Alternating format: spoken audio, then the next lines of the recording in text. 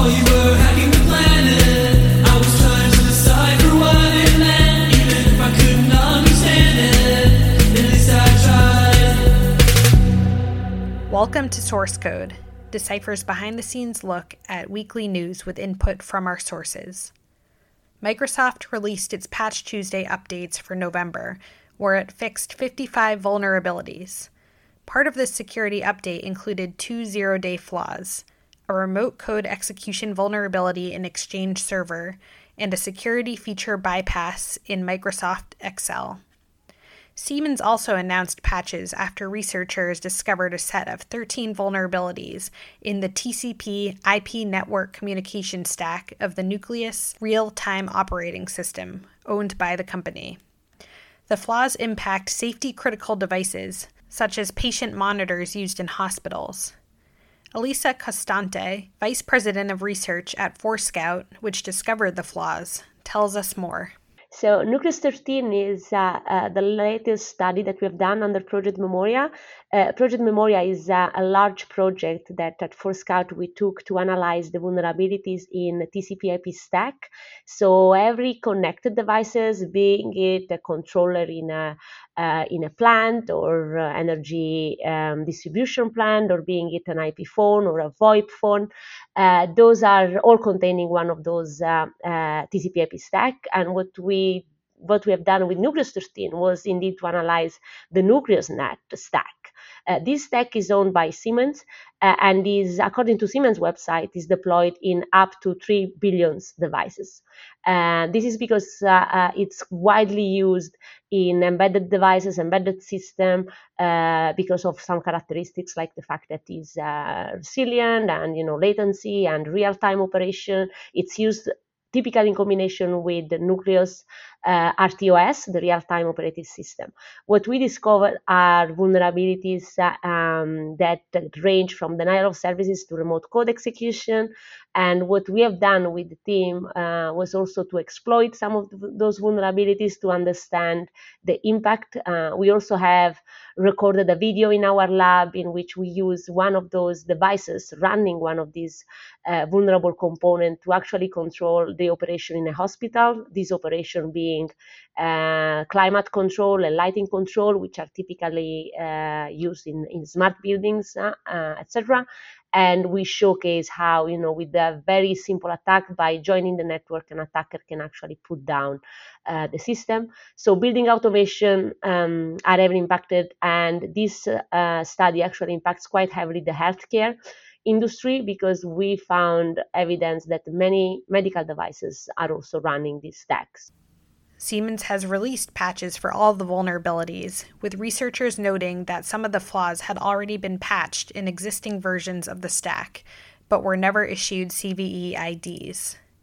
In other news, researchers uncovered a hacker-for-hire group that for years had offered a slew of services, from hacking into corporate email inboxes or social media accounts, all the way up to selling victims sensitive data. The group has been selling its services on Russian-speaking underground forums since at least 2017, with victims ranging from journalists to politicians and even 50 employees of over 20 Russian IVF clinics. Feike Hederbord, senior threat researcher with Trend Micro, talks about his research team's discovery of this threat group. We have been investigating a cyber mercenary we call Void Balor, and this is a different kind of cyber mercenary you might have heard earlier in the news, because this is not a legal entity. It doesn't have a office building, but it is advertising in the underground, and it mostly offers to hack into email boxes and social media accounts, but it also sells really personal information about people.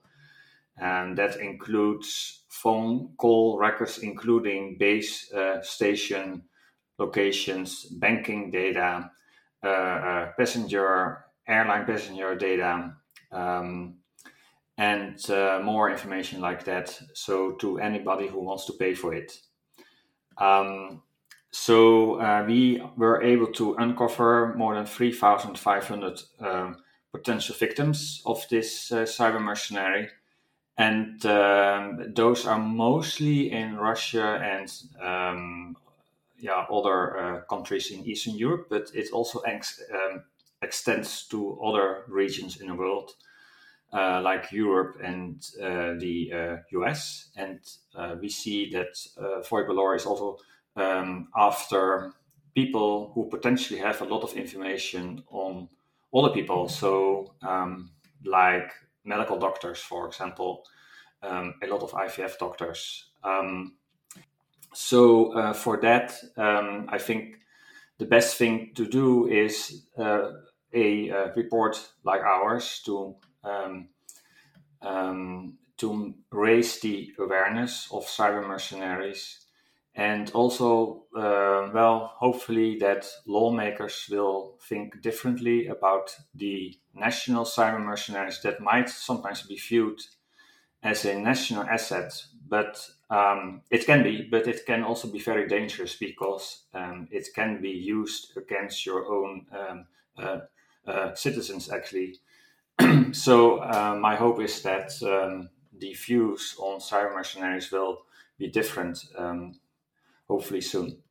Researchers said defending against cyber mercenary groups like this one is not an easy task. Potential victims can protect themselves through a variety of methods, including the use of multi-factor authentication for email and social media accounts, the use of apps with end-to-end encryption, and the use of robust email services from a reputable provider. Thanks for tuning in to this week's Source Code podcast. While you were hacking the planet.